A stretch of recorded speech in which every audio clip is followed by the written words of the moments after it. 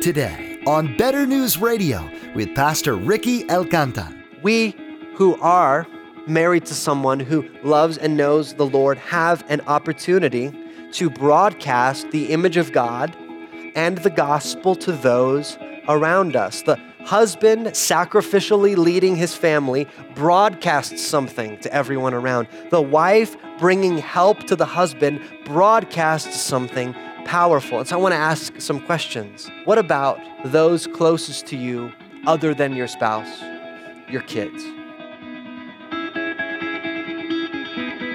Hope in God, oh my soul.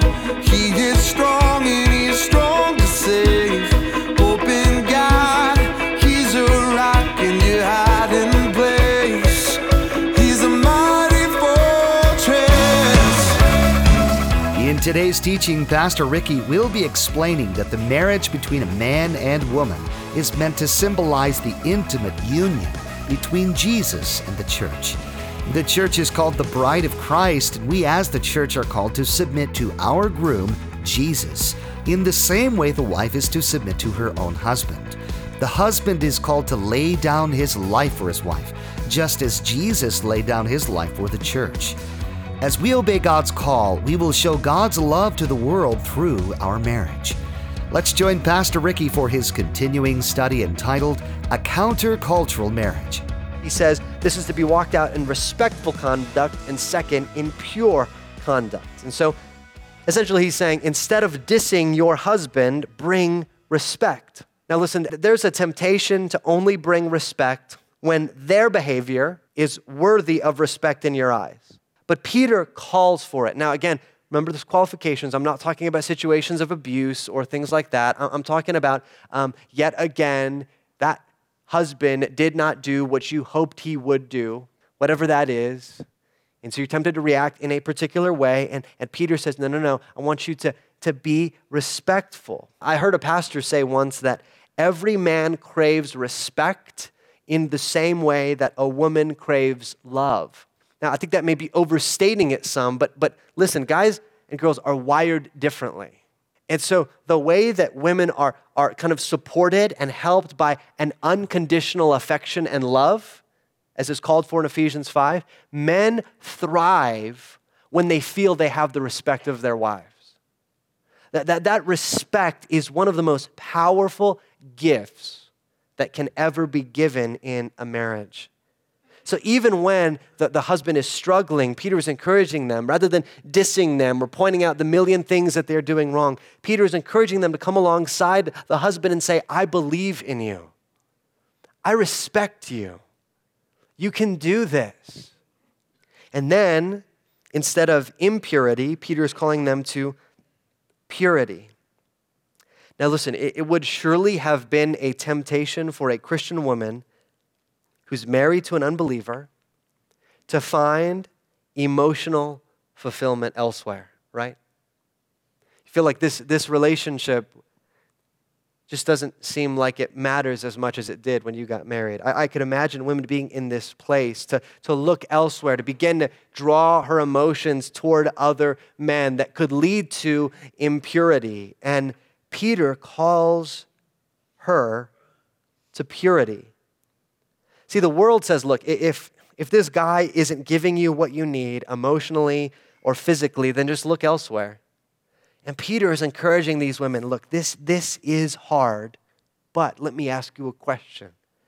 Could this be an opportunity to image the gospel to someone that doesn't know the Lord? Now, I want to stop and talk just for a minute, specifically to folks that find themselves married to an unbelieving spouse, or may in the future. Paul provides some additional specific direction in 1 Corinthians 7. He says this, to the rest I say that if any brother has a wife who is an unbeliever and she consents to live with him, he should not divorce her. If any woman has a husband who is an unbeliever and he consents to live with her, she should not divorce her. But if the unbelieving partner separates, then let it be so. In such a case, the brother or sister is not enslaved. God has called you to peace. But then he adds this, for how do you know, wife, whether you will save your husband? Or how do you know, husband, whether you will save your wife?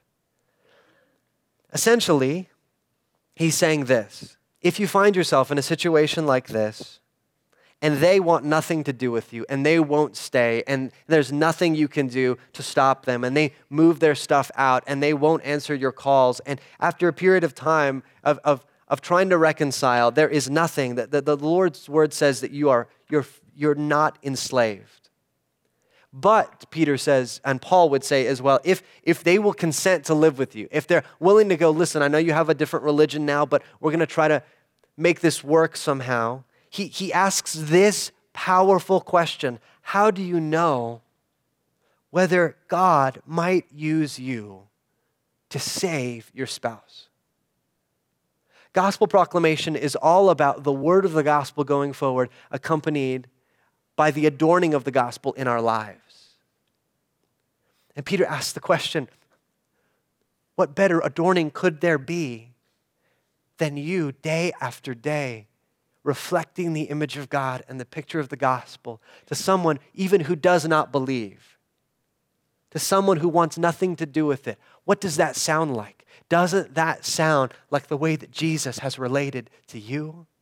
And Peter asks this question.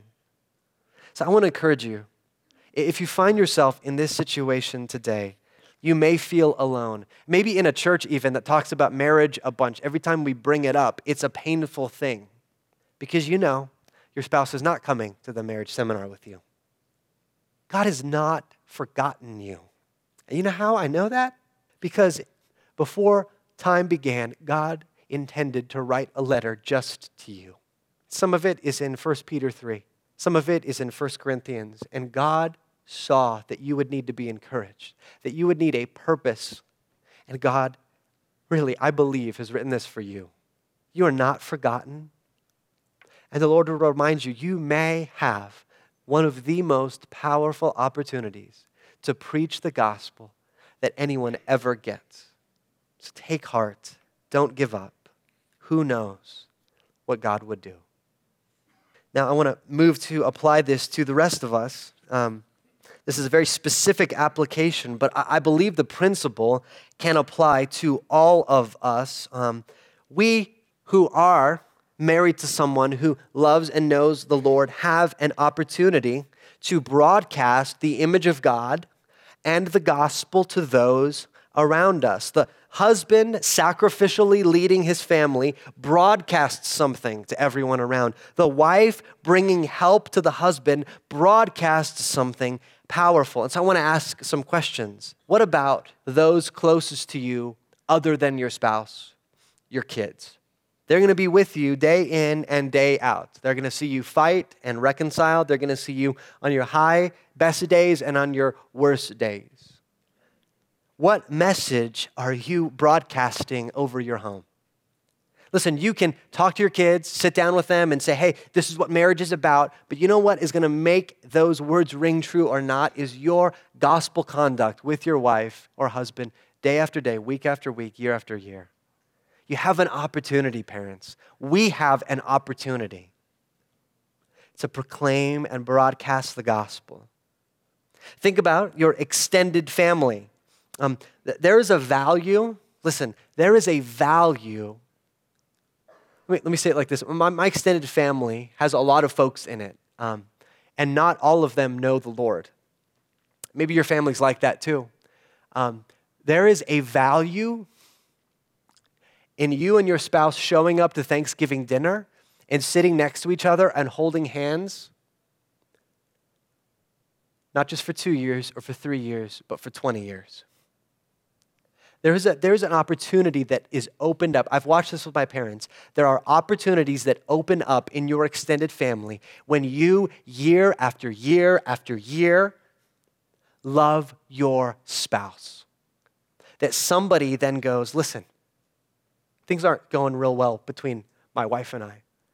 And I just noticed that you guys have been together for like 10 years now. Is there any chance that you guys could get together with us? Don't underestimate that gospel witness.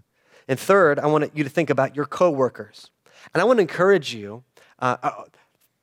to honor your spouse in front of your coworkers, to speak respectfully of your husband in front of your coworkers, to express love for your wife in front of your coworkers. I was talking to a Christian brother a couple years ago, and he was talking about how he went into a work environment where it seemed like the norm was that everybody at this particular work environment was flirting back and forth, and as he got into it, he understood that several current adulterous affairs were happening between people in the same work environment, and it was just part of the company culture.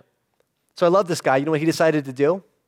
He decided one of the best things he could do for his workplace is to talk all the time about how much he loves his wife.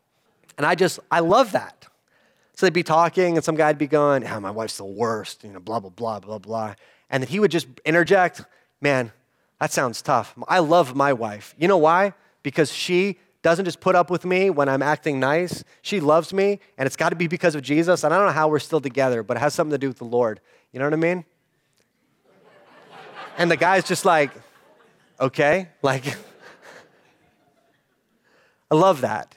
Don't forget the witness that your marriage can have in front of your coworkers. So the charge is that what wives are to, and I wish we could have gotten much more into the details of what this looks like, but that's not the emphasis of this passage. And I got to preach to this one. So sometime this year I will preach another one on some of the other stuff, but this is the one that we have, okay? So this is what we got. You have an opportunity for gospel witness. Take advantage of it. Proclaim Christ. Second, and briefly, an unexpected encouragement about beauty. As if the roles of men and women are not enough, Peter brings up modesty. Now, there are several times in this last week that I have talked to Peter in my mind and said, Peter, sir, I know that you are writing the Bible and that you spent many years with Jesus, but could we at least have wives relating to their husbands and modesty in different passages, so that I don't get all of the angry emails at once? We could space them out. I'd have a chance to answer them. Well, Peter takes a detour. He brings up pure conduct, and so he just decides, you know what, I'm just going to talk about beauty and modesty and all that stuff while I'm in there. Like, okay. So, verse 3, another way that women and wives can proclaim the gospel is this. Verse 3, do not let your adorning be external, the braiding of hair and the putting on of gold jewelry or the clothing you wear, but let your adorning be the hidden person of the heart with the imperishable beauty of a gentle and quiet spirit, which in God's sight is very precious. Now, on a basic level, this is just super clear, okay? You have external adorning and internal adorning. And Peter says, no, don't go after the external, go after the internal. And he brings up, I don't know why, this probably isn't a big deal anymore, but hair and jewelry and clothing.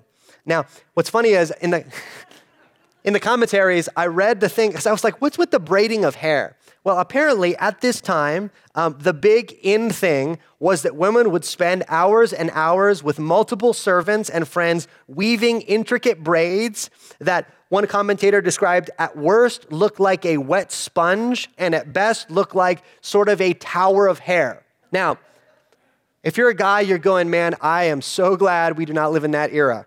Now, what does this mean though? It means money and time and energy. And we're not in a culture that braids hair into towers anymore, thank God. But we do spend some money and time and energy on our externals. And listen, the cultural definition of beauty is constantly changing.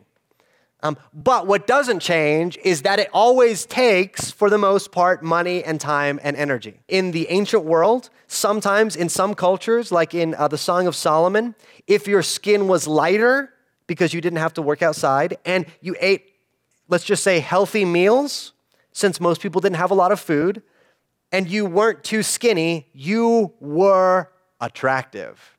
So imagine somebody kind of pale, had several meals, hearty meals. Guys in that era were like, oh yeah, what's going on over there? And it's funny because in the Song of Solomon, she actually says, listen, you love me despite the fact that I have a tan and I'm not super healthy looking.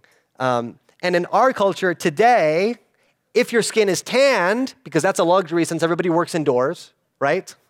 And if you're skinny, since eating well and working out takes time, now you're attractive. It's like a complete opposite, right? And so What doesn't change is the fact that it takes a ton of time and money and energy many times to be the cultural definition of super attractive, and the culture worships that. And listen, there is a temptation to just a little bit want that, to crave that, to rejoice in that, to love that. And Peter says, no, let your adorning be the hidden person of the heart with the imperishable beauty of a gentle and quiet spirit, which in God's sight is very precious. Now, listen, it's not saying don't spend any time on your appearance and go unkempt and look like Pigpen from Peanuts, okay? We appreciate people showering, et cetera, et cetera. Song of Solomon is super clear that you should wear outfits that are attractive, and especially that your wife or husband finds attractive. And I won't get further into the Song of Solomon or I will become in trouble very quickly. So clothes are not bad, okay? Please wear clothes, please shower. But the thing that occupies most of your energy and time and money should be your heart, the hidden person of the heart. And Peter says this, with the imperishable beauty of a gentle and quiet spirit. See, our definitions of beauty are so tied to our culture. They will look, I will guarantee you, they will look silly in 10 years, most of them, and all of them will look silly in like 100 years. If you don't believe me, if you think powdered wigs are hot, then okay. And Peter says this, listen, I'm trying to help you guys. There is something that doesn't fade. There's something you don't have to spend money on for plastic surgery, something that doesn't change because of sickness or disfigurement or age. And it is this type of beauty. It is the beauty of a gentle and quiet spirit. Now, this doesn't just mean that you're always, oh yes, husband. You know, you have like a weird, constantly soft voice and you're going like this all the time when he's coming in the door. This is also referred to in the Sermon on the Mount. It means someone that is not brash and loud, constantly drawing attention to themselves. It is a quiet self-confidence that is focused more on others than on itself. See, external beauty draws eyes to itself for itself, but internal beauty draws eyes upward and outward. I fell in love with my wife, I think, on a 3-hour bus ride on the way to a singles conference. I'd known her a little bit. I thought she was cute, and so I happened to sit next to her on this bus, and on the bus ride, though, she kind of opened up and told me her life story. And she had, if you guys know her story, she had a very difficult childhood in many ways, and God helped her and sustained her, and she was sharing how she wanted to help other people. And I thought she was beautiful, but that story is what made me fall in love with her. Because I could see she cared a lot more about God and a lot more about other people than she cared about the boy sitting in front of her. And Peter says there's a beauty to that. And it's a real beauty. And it goes further in saying this kind of beauty in God's sight is very precious. Look, you can have the adoration of 1,000 likes on Instagram. You can turn heads at the gym, but ultimately it's fleeting. But God, who created you and loves you, counts it immeasurably precious when you pursue this kind of beauty. I grew up with 3 sisters, and often, as little girls do, they wanted to know if they were pretty that day. If they had a princess outfit on or some other like kid dress-up thing. And there was one person that if he said they were pretty, it made their day, and they didn't care what anybody else thought. It was my dad. My dad loved them, and if they had his approval, they didn't care what their friends said. And guys, in the same way, as daughters of the Lord, I want to encourage you. The Lord loves you. He delights in you as a daughter. And you don't have to have the attention or affection of a boy or some loser on Instagram or Facebook thinking you're pretty. If your heavenly Father believes that you're beautiful, you believe it. And you long for that, and you pursue that, and you treasure that. So ask yourself, is your adorning external or internal? What gets more of your time and energy and money? Do you spend more time, this is my wife's question, do you spend more time in front of the mirror or in front of your Bible? Do you invest money in your appearance, but never in godliness, never in giving to others or blessing others or mission work?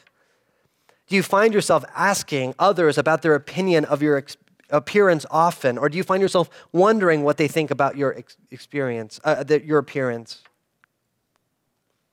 Now, just because I'm just going to go there in the last 2 minutes, worship team, you need to come up now in case this goes south and you need to just start playing a song.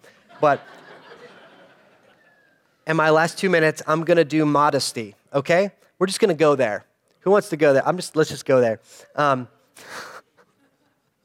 In our culture, Christian women are standing against a constant push toward immodesty.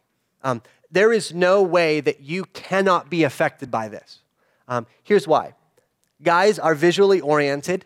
Second, this is an especially visually oriented age. And third, this is an especially sexualized age. And so if you think it has no bearing on the way that you dress, if there's no cultural pull, I would kind of beg to differ. Now, I have to acknowledge that modesty is in many ways tied to the culture. Look, beyond forbidding nudity, there is no standard of modesty for all cultures, in all places, in all times, right? Victorian England is different than our time. Our time is different from certain areas of Africa. But I think the Bible does provide basic help, and this passage in particular provides basic help. And this is the help. The focus must be on your heart, and you need to be honest about what you're wearing and why. Often it's a choice. Often this is the question. Do I want to draw eyes to my body or to my character?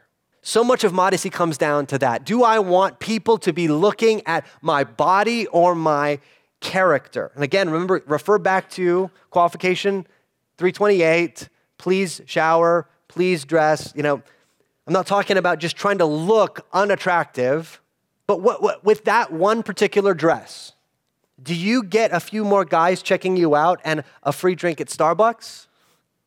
Does that one guy in the office spend a little bit more time at your cubicle?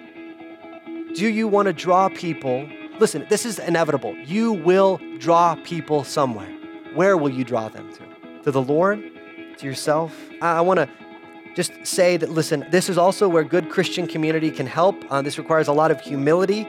This isn't helped within the Christian community by pronouncements like two-piece bathing suits were designed specifically by Satan for the destruction of the world.